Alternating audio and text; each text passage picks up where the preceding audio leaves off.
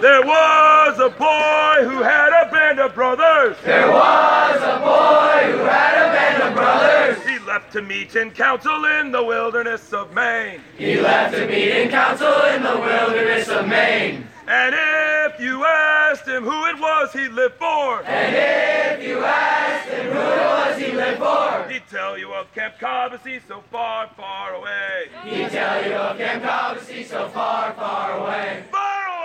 Far away! Far away! Far away! He'd tell you of Camp Cobbossee so far, far away. He'd tell you of Camp Cobbossee so far. Good evening, Cobbossee families, and welcome to the Cobbossee Evening Fireside Podcast. The Warriors and the Braves are in their beds. The sun has gone down over the bunks, and it's time for you to find out what happened today. Each morning before the boys sleepily shuffle off to morning flags, blue sheets are normally put on each wooden breakfast table. They are the color of a Maine summer sky, and each boy and each counselor pores over the blue sheets to see what happened today. This would normally be your blue sheet report, but we don't have any blue sheets during Color War. Instead, everyone refers to these wonderful schedules that Griff writes by hand and then get distributed after they've been photocopied. This morning, Reveille was at 7:45. At 8:15, the teams went to the flagpole, and at 8:20, the staff had a one-loop bike race. Then there was our normal silent breakfast, then inspection, and then round 7 of 10 rounds. Round 7. Tennis skills for Group 2, Group 3 had soccer, Group 4 had handball, Group 5 had baseball, 6 had basketball, and Group 7 had the combo of archery, climbing, and squash. At 11 o'clock was staff tennis, and after that, Groups 4 and 5 had combined awesome ball. At 12:30, we had a silent lunch after some Bobs and Moms. Bob stands for brains over brawn, and Mom stands for mind over matter. After the silent lunch was the giant relay, which is a massive relay that takes up every single boy on both teams and counselors sometimes. And they have to do all kinds of different stuff. Run from point A to point B, swim from point A to point B, name a bunch of NFL teams, climb the climbing wall, get into bed, get out of bed, run through the dining hall, run around the dining hall, always tagging each other off, always making sure you can go as fast as possible. There are some deadly pieces to the giant relay. One of them is, of course, fungo, where one boy has to toss up a baseball and hit it a certain distance, a long distance, something like 30 yards, and another boy has to catch it. If the boy doesn't catch it, to throw it back, the other guy has to catch it and fungo it again. Anything that has in the instructions unlimited attempts is code for other teams have gotten completely mired in this event. So today, there is the fungo one. There's also the math problem. 3 years back, a boy froze at the math problem, and the whole entire world was waiting for him to get it, and he got stuck and he couldn't do it. And it was tough to watch, but he got through it eventually. So after the giant relay was the staff round the bases, and then at 4:30 we were supposed to have, we had Group 7 cross country, and there was supposed to be staff cross country, but the skies opened. All day long, the gray clouds had been threatening, and then suddenly a downpour. And not just a little bit, but a good sustained 45 minutes to an hour of steady, heavy rain. It was perfectly timed. Everyone was hot. It's day 4. People are tired. Everybody relaxed. Back to the bunks. Rain was outside. Nice, lulling, steady rain, the kind that makes you feel like you should hide up and do nothing. So that's what everybody did. Then the rain cleared, just in time for dinner. We had a few field goal competitions before dinner, and then silent dinner. And then round 8 for Group 2's was Newcomb, Group 3's archery, Group 4's soccer, Group 5 basketball, and Groups 6 and 7 awesome ball. We were going to have the rope burn, but the wood got soaked. It would have been a disaster. As you know, the rope burn is where the fire teams build a fire as fast as they can, and they try to burn a rope. And the rope is 1.5 inches thick. It's thick manila rope. It's been soaked in the water, and it's 10 feet up. It's as high as a basketball hoop. And if we try to do that with wet wood, we'd still be having the rope burn right now. So it's going to be moved. And as I speak, the staff are finishing the staff soccer competition. And that is your schedule report for today, day 4 of the 2017 Color War. Tomorrow, looking forward, tomorrow is a very, very exciting day because we get the shields revealed at 12 o'clock, right before lunch. This whole time, the shield crews have been slaving away in the wood shop, creating those gorgeous shields that many of you have seen in our dining hall. And with the mascots of the Dementors and the Vipers, I think there's a lot of potentially avant-garde directions the shields could go. So I'm excited. It's one of my favorite parts of either our Color War or our tribal games because they're so beautiful and the boys are so blown away. That happens tomorrow.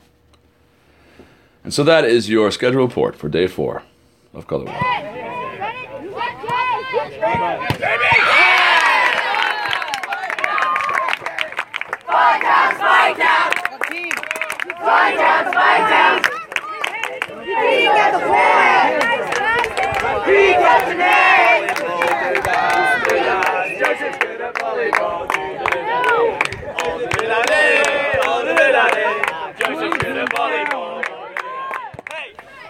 It is a magnificent and busy thing to run Cobbossee, and each day I make it out of the office and into the breeze and sunlight, and today a little bit of rain of Camp Cobbossee, and spend time with your boys. Sometimes it's a game of knockout, sometimes it's watching an intercamp, and sometimes it's marvelous one-on-one time with a single boy. Those times are my favorite times. This is what I saw today. Staff soccer, under the lights. It's one of those fresh evenings where it has just rained. It's one of my favorite things is any time after the rain. No less the case here. And we have a lot of good soccer players on our staff. We have a heavy international presence on our staff, which is a huge benefit, I think. A lot of them all play soccer as their first sport, even though they're here teaching tennis or fishing or water skiing. And then we have some excellent, of course, domestic soccer players as well. So the soccer game is probably, soccer and basketball are probably 2 of the staff events that are at the highest actual level, tennis also. And they're playing so hard, sweat pouring off them. And the Sachem are allowed to stay and watch. Everybody else had to go to bed because it's day 4. People are getting pretty ragged, and we want to make sure everybody gets plenty of sleep. And I look over, and Griff is coming up the road in his cart, which says Griff on it. And he drives up the road, and his headlights hit the group of Sachem that are waiting and watching the game. And a whole bunch of the large group of Sachem stand up and sprint into the trees. They run away from Griff. I kind of look over there, and Griff goes over to talk to the Sachem, as he always does, and he comes back to me, and he's like, hey, did you allow some Group 6 boys to be here? And I said, no. And I go over there, and they had snuck into the crowd of Sachem and put their hoods up so they could stay and watch the staff soccer game. And they were giggling so hard, and they had literally run into the bushes, but then they couldn't go anywhere because it was dark, and they were in the bushes. So they had to come back and admit that they were hiding. So I send them all down the road, and everybody's laughing, and the Sachem think it's so funny, and they're rolling around laughing at the fact that the guys ran into the trees and then they got stuck and had to come back and admit that they got caught. And I'm talking about what's going to happen the next day, and one of the Sachems still got his hood on, and I reached down and I'm like, hey, what do you think? I was asking them a bunch of questions, and I asked him what he thought, and I grab his hood to pull it off him so I could talk to him, and he bursts up and sprints out of the group and back into the trees. And it was Tay Laughlin, who is definitely not a Sachem, but he's big, and so he's able to still blend in, and he just held it together and didn't break free.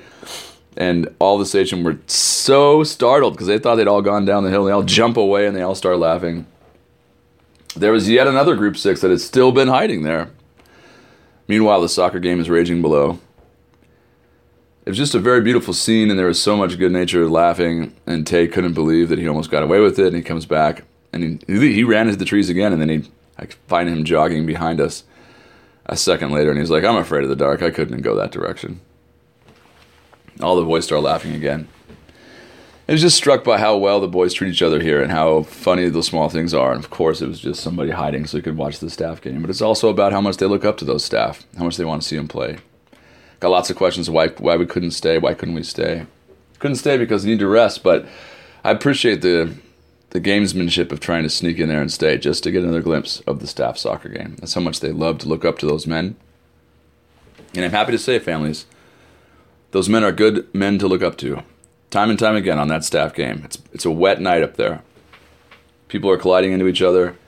Every single time that happened, stop, pick up their friend who happens to have a blue jersey or a gray jersey instead of theirs, and off they go again. And so the takeaway for me is what those boys actually witnessed when they weren't supposed to be up there was a great example happening even though there were no boys to watch it. These men still striving to win, still treating each other respectfully, still exhibiting the highest level of sportsmanship as they do their very level best to win. That is something. My old scoutmaster once said the character is shown by what you do when no one is watching. And even though we thought no one was watching tonight, somebody was. And so that is our little informal podcast for yet another glorious day at Camp Cobbossee for boys. Your boys will go to sleep tonight with steady counselors watching over them, nodding off to sleep surrounded by their friends, loons sounding on the lake. All is well in this place set apart.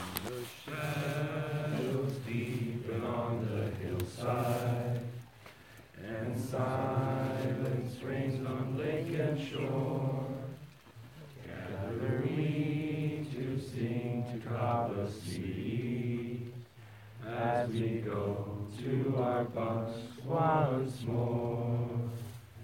Dear Cobbossee, dear Cobbossee, good wishes from us be yours always, and faithful true will be to you until we meet again. Good night, Camp Cobbossee.